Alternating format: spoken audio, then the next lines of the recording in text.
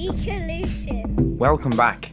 This is part 2 of our look at farming and biodiversity. It shows just how enormous a part of Irish life farming is that we found it difficult to fit in all that we need to. We're still only scratching the surface, but today we thought we'd start by asking the Brain Trust what did they think about when they think about farms. I kind of think about farmers, like they look after animals and they plant stuff and they hoe. They're basically just gardeners, but they have a big area to do it and they have a lot of animals as well. I've been to a farm and I saw lots of different types of animals. I saw cows, sheep and horses, pigs and stuff, and chickens. Maybe it'd help if we actually went to meet a farmer. So my name is John McHugh, and so I'm an organic farmer in the parish of Ballyfin, which is just outside Portlaoise. I milk some cows here, and there's some beef animals, there's some pigs, and some years we grow cereals. I didn't grow any this year. And I'm the 5th generation of my family to be farming here on this farm. Last year, 2020, I was selected as one of the ambassadors for Farming for Nature. Farming for Nature, I suppose, tries to highlight farmers who are doing different various things for the environment and just trying to, I suppose, build a bit of momentum behind that and encourage other farmers to do similar things. My name is Bridget Barry and I coordinate the Farming for Nature initiative. This is about 2 years old and it was set up to encourage and inspire farmers that farm or wish to farm more for nature and with nature in mind. We provide lots of resources, we provide lots of peer-to-peer learning so that if they just want to make quick changes to their farm, they can find ways of doing it, various different kind of angles for farmers to find easy information so that they can make small or larger changes on their land for nature. For the last 10 years, I have been working in the Burren and I used to run a charity called Burren Bio Trust. And every year we would hold an awards for the best farmer that had made the biggest changes on his land or her land or the family land. We started to see not only just competitive sense to the whole thing, but it also encouraged other farmers to get on board a bit more because of these awards. After 10 years of working up there, myself and the person who runs the Burren programme, Dr. Brendan Dunford, we were just looking to see, well, perhaps could we roll this out at a national level, trying to find really good speakers for nature on a national level. But also we had seen in the Burren firsthand what farmers can achieve when they're given the right supports, the right technical advice, results-based payments, and just looking at what could be done on a national level, because the Burren was a good success story. One of the ways we started was our Ambassador Awards, and now we have moved out from that in providing a suite of resources for farmers. We saw in the Burren what could be achieved if farmers are given the platform in order to be the spokespersons for nature. There's so many great farmers doing great work, and very often their voice isn't heard.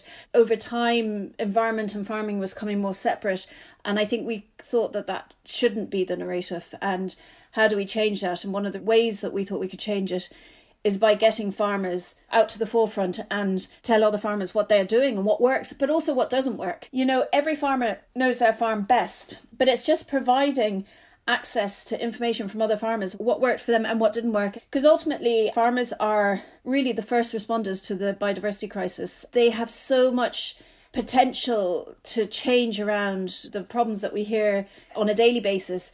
But at the same time, they need to be supported, both in terms of what they're able to do and their reasons, but also financial supports. Because farming is an expensive business and it takes a lot to turn the ship around. So what was it that made John change path? Well, my father died in 1999. I was in UCD at the time studying agriculture, and a neighbour and my sister and we all kind of pitched in to keep it going while I finished out college. It was a busy farm. There was always, every time of the year you were busy. So I suppose I started to simplify things when I took over. So the sheep were sold, then the beef herd was gradually reduced, and the tillage then was gradually reduced as well, as a little bit more flexibility came in with milk quotas and there was an opportunity to expand. So I started, I suppose, aggressively buying milk quota and expanding the dairy herd up to 2015 when I was milking 160 cows and I was ready to kind of make the jump to 200 cows the following year. So each cow, I suppose, can produce around 5,500 litres a year.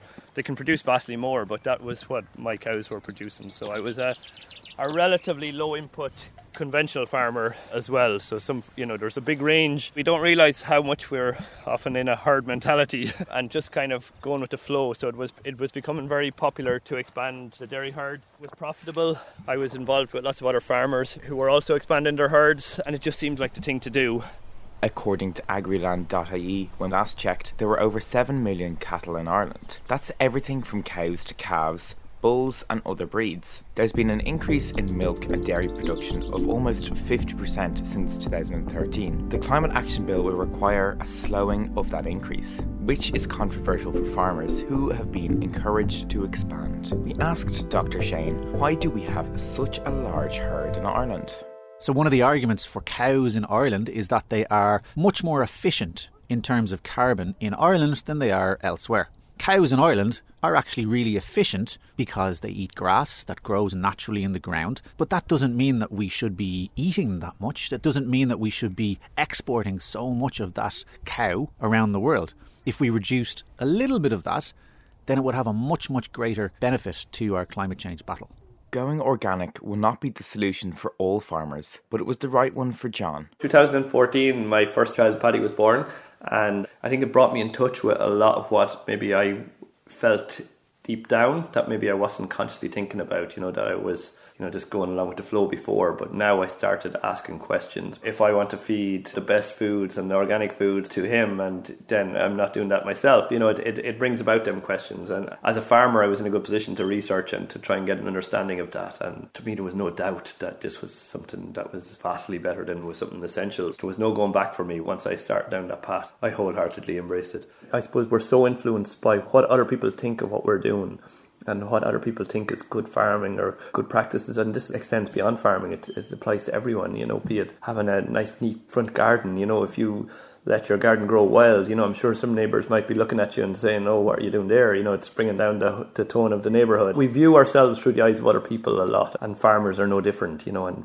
I think becoming free from that is something we have to do. Such wholesale changes are required that, it's mentally challenging for people to move away from what they always thought was good farming. And good farming was all about neat and tidy and big yields, maximum output, more cows. And we can't change that overnight. It's difficult to change. So, what changes had to be made? In 2015, I was involved in Glanbia Monitor Farm programme, which involved a lot of financial plans and 5-year planners. And I suppose that allowed me to sit down and just look at organic as an option. And the more I looked at it, the more it really appealed to me. And I started reading books on it, and I just became totally convinced that this was the way I wanted to farm. I was 160 cows in 2015, so today I'm milking 52 cows. There's other stock in the farm as well, but the milking herd has been cut to 52. You could say I've over-halved my stocking rate. A huge amount of bills have reduced, so my cost of production has been vastly reduced. So all the chemical fertilisers, that was probably the biggest bill that I had, totally eliminated. I don't feed any concentrates to my animals, so concentrates are like grains and supplements that are fed to boost production. So everything that's produced here is produced off the farm. On conventional farms, we're often buying in a lot of our production. So if you're feeding grains, you're buying in them grains, and so you're feeding that to your cows and they're producing more milk, but you could largely say you're just buying in that milk. And when you're feeding fertilisers, you're buying in that fertiliser. There's a financial cost to that, and that's boosting your production and giving you more milk, but you could say you're buying that in. And then there's obviously a big environmental cost to that as well that isn't costed because it's not reflected on, because the true cost of nitrogen fertiliser is vastly higher than the cost we're paying for it. There's a cost in the quality of our food, a cost in animal health, a cost in human health. There's a cost in nitrogen pollution in our waterways, nitrogen pollution in our groundwaters, nitrous oxide in our atmosphere. The effect on biodiversity, like butterflies and caterpillars, have much lower survival rates when they're feeding on plants that have had nitrogen fertiliser. So if we were to put a true cost on these things, we wouldn't be using them. But we've got to a point where we're kind of semi-dependent on them at this stage. So it's not just simply banning it and everything comes rosy again. This is the conundrum. It is really tricky, but what benefits did going organic bring? On this farm anyway. My cows, I'd say, are definitely happier and more healthy and more content. Again, the number one thing I would say, actually taking nitrogen probably out of the system And because nitrogen is applied to, our grasslands to increase growth rates. But there's lots of health implications for nitrogen. Proteins are mainly made up of nitrogen, and sometimes when you put out a lot of nitrogen, you don't get complete proteins formed. And you'll tend to see more issues like lameness in cows. You'll have more cases of mastitis, lots of different negative health correlations with nitrogen. The animal health improves, firstly, because I destocked and had lower numbers. So for me, obviously, there's a much easier way of life, a slower way of life. Now I have more facilities for my animals as well, so they, in the winter time, even when they're indoors, they have more space, so there's less stress on them, I suppose. And then they have bigger areas per cow, so again there's less bullying within the herd, so there's lots of positives on that side as well. One thing we mentioned last week was the disconnection people feel from the food that they eat. The fact that we don't all think about where it comes from. And a lot of that comes from a disconnection from nature. I know we have lots of public spaces and lovely parks and stuff, but they're all very, I suppose, you can look but you can't touch. They're places you go for a walk, but you can't really fully interact or work with the soil or, just really engage and be part of a place. So I think we need more spaces where we can be a little bit more interactive with the environment. We've become so insular, and so we're all in our own little castles, I suppose, and disconnected, I suppose, and our connection is through technology maybe, and it's a very unconscious connection, I suppose, and it's the same, our connection with land and our food, it's through supermarkets and through advertising campaigns, and it's all completely unconscious connection, and when we have that unconscious connection we can be manipulated very easily, or we can be led to believe this is what sustainable is. And so I think we have to really build real community. I think that's what we need to challenge that is ahead of us, and it's only real community can actually deal with the problems we're facing. During the first lockdown, many kids and families decided to use the time to get growing. People who know me say that I have green fingers. That doesn't mean I've got literal green fingers. It means I'm good at plants. During lockdown 2020, I growed plants out the front of my house with the rest of my family. My uncle and my cousins are growing carrots, and we are growing blackberries. In our study of nature classes, we went and grew cress from pots. I have an allotment with my dad and my nana, and we grow a lot of different plants there, and we just recently planted some butternut squash and courgettes, so I'm looking forward to having them as well. I like to water the plants. I like to take care of the plants. I like to look at the frogs, even though I don't like them, I like to look at them. In our old apartment, we used to grow peas, and me and my friends used to steal them when they weren't ready. I've been planting apple trees for years. I just take seeds out of the apples and I put them in pots. When they get big enough, I put them outside. And when people saw this, they said it probably wouldn't grow. But you never know. All mine grew. We have been growing food in our Cabra garden for a few years now. Last year I planted potatoes. They grew very well and they tasted great. We grew a lot of things, and we always ate them, if they're edible, obviously. Planting takes a lot of patience. Sometimes you think it won't grow, but you just have to keep trying, because when that plant grows, you're going to feel so proud. I have grown mushrooms, but I didn't grow them, my fairy did. I never grew anything in my life. You grew a plant out in the school garden? Yeah, but, well, I helped my granddad put potatoes in the soil. Nice. But that's all. You get a seed and you dig a hole in the ground with a shovel. And you put the seed in it and you bury it up and you water it. And the sun gives it sun. And it will grow. You get the same feeling from growing a rose than from growing a dandelion. It doesn't matter how expensive or fancy the plant is, what colours it has. It's the fact that you grew it, you looked after the plant, gave it water, and it grew. We're in the middle of a biodiversity crisis, with everything from microorganisms in our soil to birds, plants and animals in our landscape under threat. And that's why it's so important that all landowners, farmers among them, act to support nature rather than damage it further. We're at the edge of the forest garden that has been planted up in recent years, and there's lots of long grass, lots of buttercups in front of us, there's nettles, and we're approaching a little grove that my father planted in 1999. He planted it for the millennium. It's only a small little corner. It was a corner off a field. There's like a long history of being encouraged, I suppose, to be more productive, to be more efficient, to be more economically viable. So this has been encouraged through EU grants, EU funding, government efforts to drain land, and just obviously coming from, parents and families and neighbours and peer pressure and all of these things, to be an efficient, to be a productive farmer. Psychologically, that there's a big build-up, that this is what good farming looks like. And trees were never part of good farming. And even more so, the likes of nettles and any scrubby vegetation, they're even more stigmatised, I suppose. And yet there's so much, we're I suppose, relearning the value of all of these things. And a lot of the biodiversity that's at threat are living on these nettles and blackberries and all of these things that we never could find a place for them on our farm.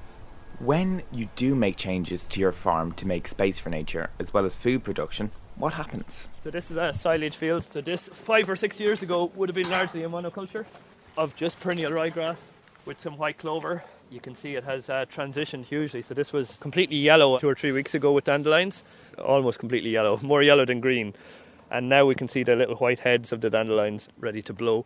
You can see there's various different types of grasses. So I suppose over time, diversity starts to return. It's a slower process than sometimes we'd like, but the stuff we don't superimpose is going to be management related, and it's going to be a slower time process. Any farmer I know wants the best for their land. So they're not spreading fertilisers, they're not spraying pesticides because they have disregard for their land. They're doing all these things because that's what they actually think is good for their land. They think by adding nitrogen to it, they're increasing the fertility. And there's companies and lots of research and all that are encouraging this behaviour, I suppose. And economically then, that's what pays bills as well. It's hard to break that mentality. And so for me, that is the number one thing, I suppose. Obviously, I could be an outlier, but I'm in a circle of maybe increasing. There's a lot more outliers because people are starting to question what they were doing. And, a neighbour of mine I just recently visited has put in a 2-acre pond on his farm, and he's an intensive dairy farm. There's still huge change required. Every farm has diversity. No matter how intensive they are, they'll have a certain range of diversity there. And I think when you allow things to flower and seed, which is something we often try and stop happening in intensive farming, you just see massive insect populations. That's where the magic really happens when things start to flower and seed. Spiders, all kinds of flying insects. And then that has a knock-on effect because there's also more seeds, but all these little birds, grasshoppers, you get huge amounts of increase in all of these kind of things. So that was quite notable to see that. There was a lot of hedgerows on the farm. My father had planted a lot. He took out a lot of hedgerows in the 1970s and felt guilty about it in the 90s and had replanted lots of diversity in hedgerows as well. They have continuously been expanding, and I suppose again I take for granted the amount of wildlife, loads of little birds, there's snipe, there's yellowhammer, there's lots of birds that are even, on the threatened list. Pine marten, fox, squirrels, they're all here, otters. As you become more appreciative of these things, you start noticing these things. So that's not to say a lot of these things weren't there before, but you really start to pay attention. Lots of biodiversity that grabs headlines is above ground, but that's only a fraction of the story. The life within the soil is often the hidden part, it's something we ignore. There's vastly more life in a teaspoon of soil. There's, millions of different microorganisms. And again, when you stop using chemical fertilisers, these are soluble fertilisers that have quite a negative, they're salt-based, they'll have a negative effect on earthworms and on all the fungi and various different microorganisms. And so you'll see a vast increase in them also. So earthworm numbers, for instance, would have doubled or trebled. Soil is one of the least valued resources we have in the world, I think. A bit better valued nowadays, but in the past we didn't really value it. We thought that it would always be there, and that we could keep on using it, and that if we just kept the nutrients in the soil, if we let it rest for a while, then it would come back and we'd use it again. And we're starting to realise that that's not really the case. In that soil is so precious, and just because you can't see it doesn't mean it's really, really important. And it is. So it has nutrients, but it's also got all kinds of animals in there that regulate those nutrients and that give it back.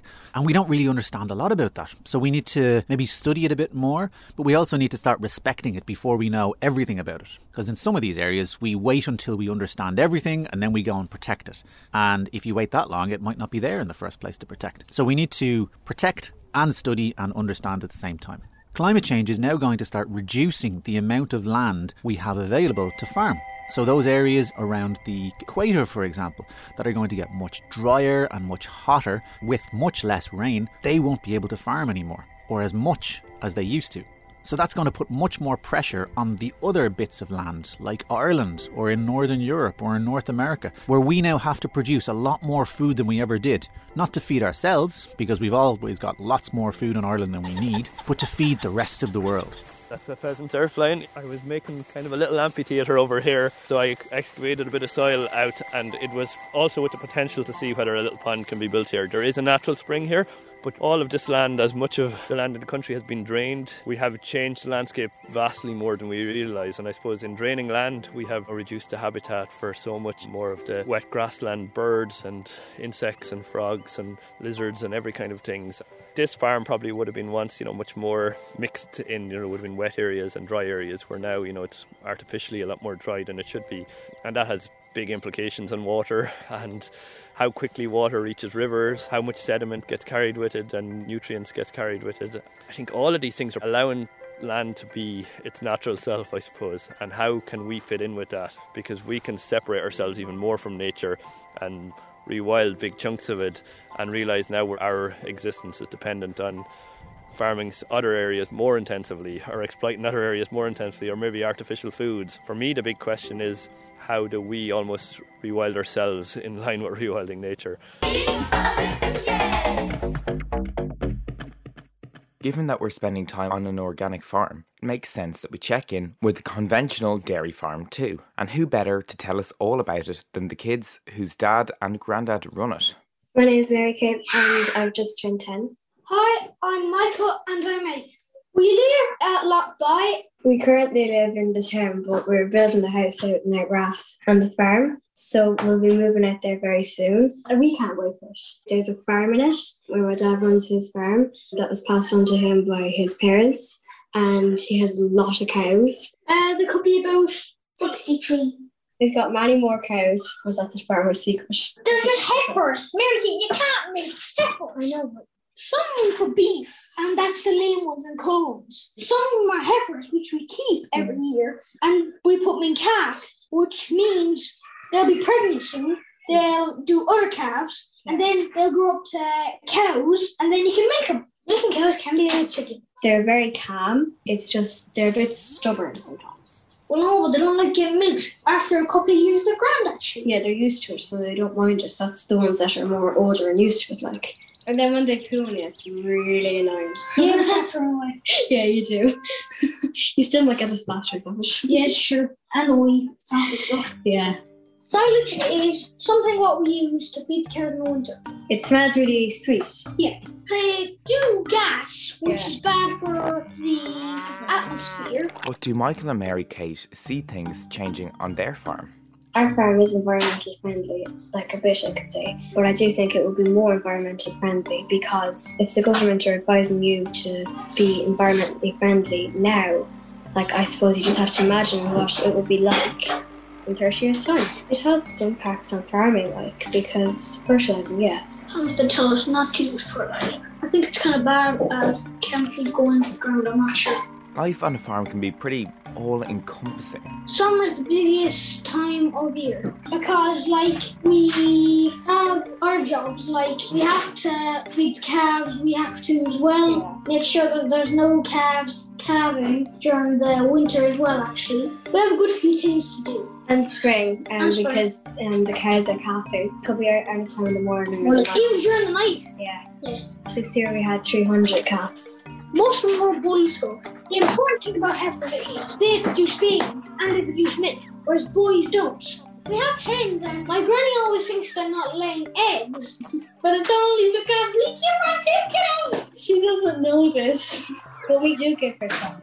I want to be a farmer when I grow up because you can dry things, you can do fencing, you can do contracting for other people. You are allowed as well to make roads, you're allowed to dig what you want. So you do lots of things I like. I wouldn't like to take over, because it's a lot of work. But I definitely would like to go out on the weekends and stuff when I'm older and help out. I might need to listen. I don't listen. I would definitely be a vet because I love animals very much, and I think that's thanks to the farm. As we've heard, every farm has a huge potential for nature. They grow a lot of bushes and trees. Skeoch bushes. They are good fencing for the cows. What I think is very important about planting the trees is that the birds, because they can lay their nests. If you went inside the ring fort, you'd see a couple of beehives and there's flowers all over it, which just grow, and they get the pollen out of that and they go back to their hive. We do worry, like we keep we do trees. replanting trees. Yeah. We have a woodlands over in Coffs Grange. It's quite big now. The government won't let us get rid of it unless we have another forestry place to replant. It makes sense to have the forestry though, doesn't it? Well, yeah, but we kind of need a field over there. So, Michael, Mary-Kate, how do you see your farm changing into the future? Solar panels. We would use solar panels because, well, we would have to have a backup electricity in case the sun doesn't do it. But we would use it. One thing you would want to learn before you become a farmer, how to be a mechanic, because lots of things, or hydraulics and stuff, break. Kids should know a bit more about farming because they need to know where their food comes from and how hard the people will work to get food on the table. If you didn't know where it comes from, you don't really know what you're eating, do you? I'm never going to be able to say, nope, because then I won't be able to eat deer, beef, and I'm being reared on that. Evolution! Nature is a little unpredictable, but over the last few hundred years, humans have worked hard to impose order. This was to allow an increase in productivity or simply to ensure our green spaces were neat. But biodiversity habitats aren't neat. It is hard to see your way back from habits that have grown over time. What's needed is a sea change, and one all of us can be part of. So, what if you're a kid who lives on a farm and you'd like to be part of that change? Farming for Nature have some brilliant guidance. If I was a young person and they wanted to make small changes around their farm, they work with their parents on the farm, etc., you can go online on our website and we have a whole section called Your Farm, and under that there's a section called Where to Start.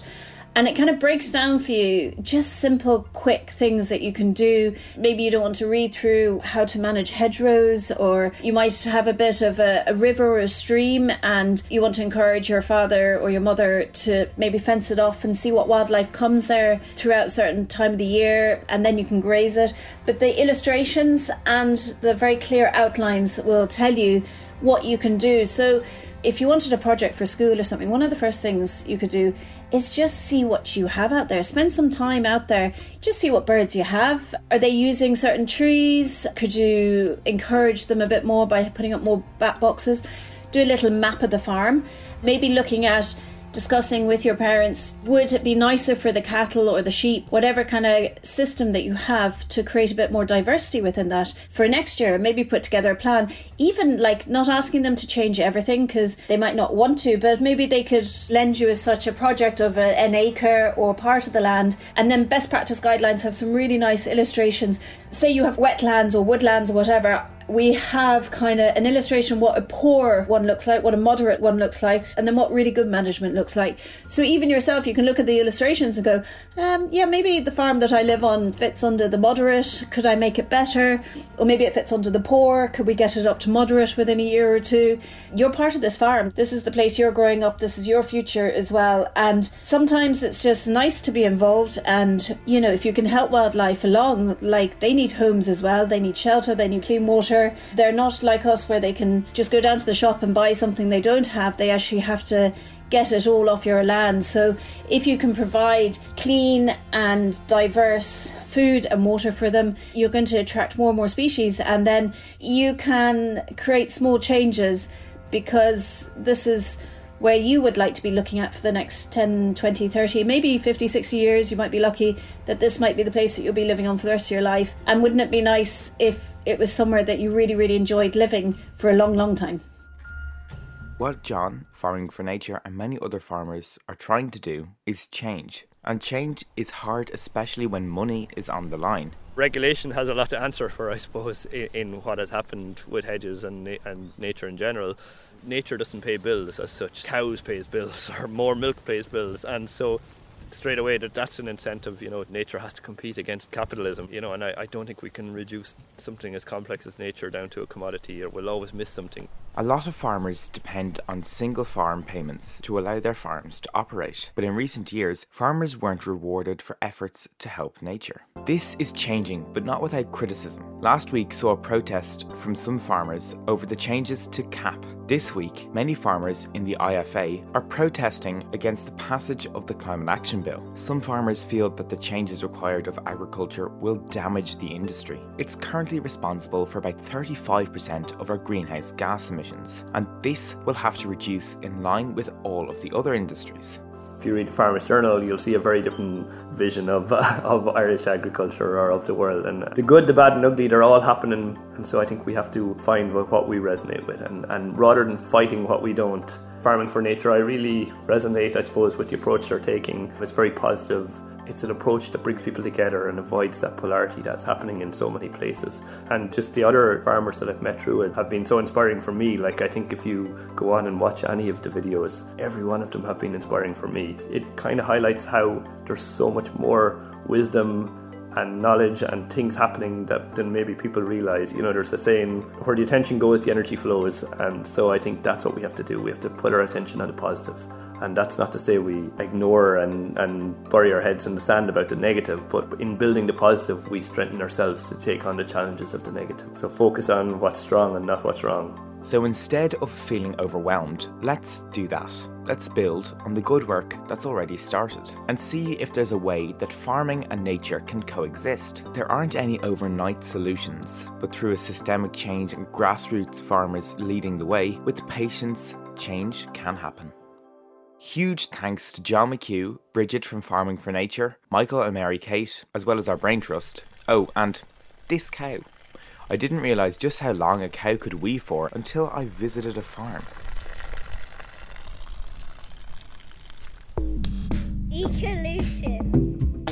Ecolution was produced by Nikki Coughlin for RTE Junior Radio.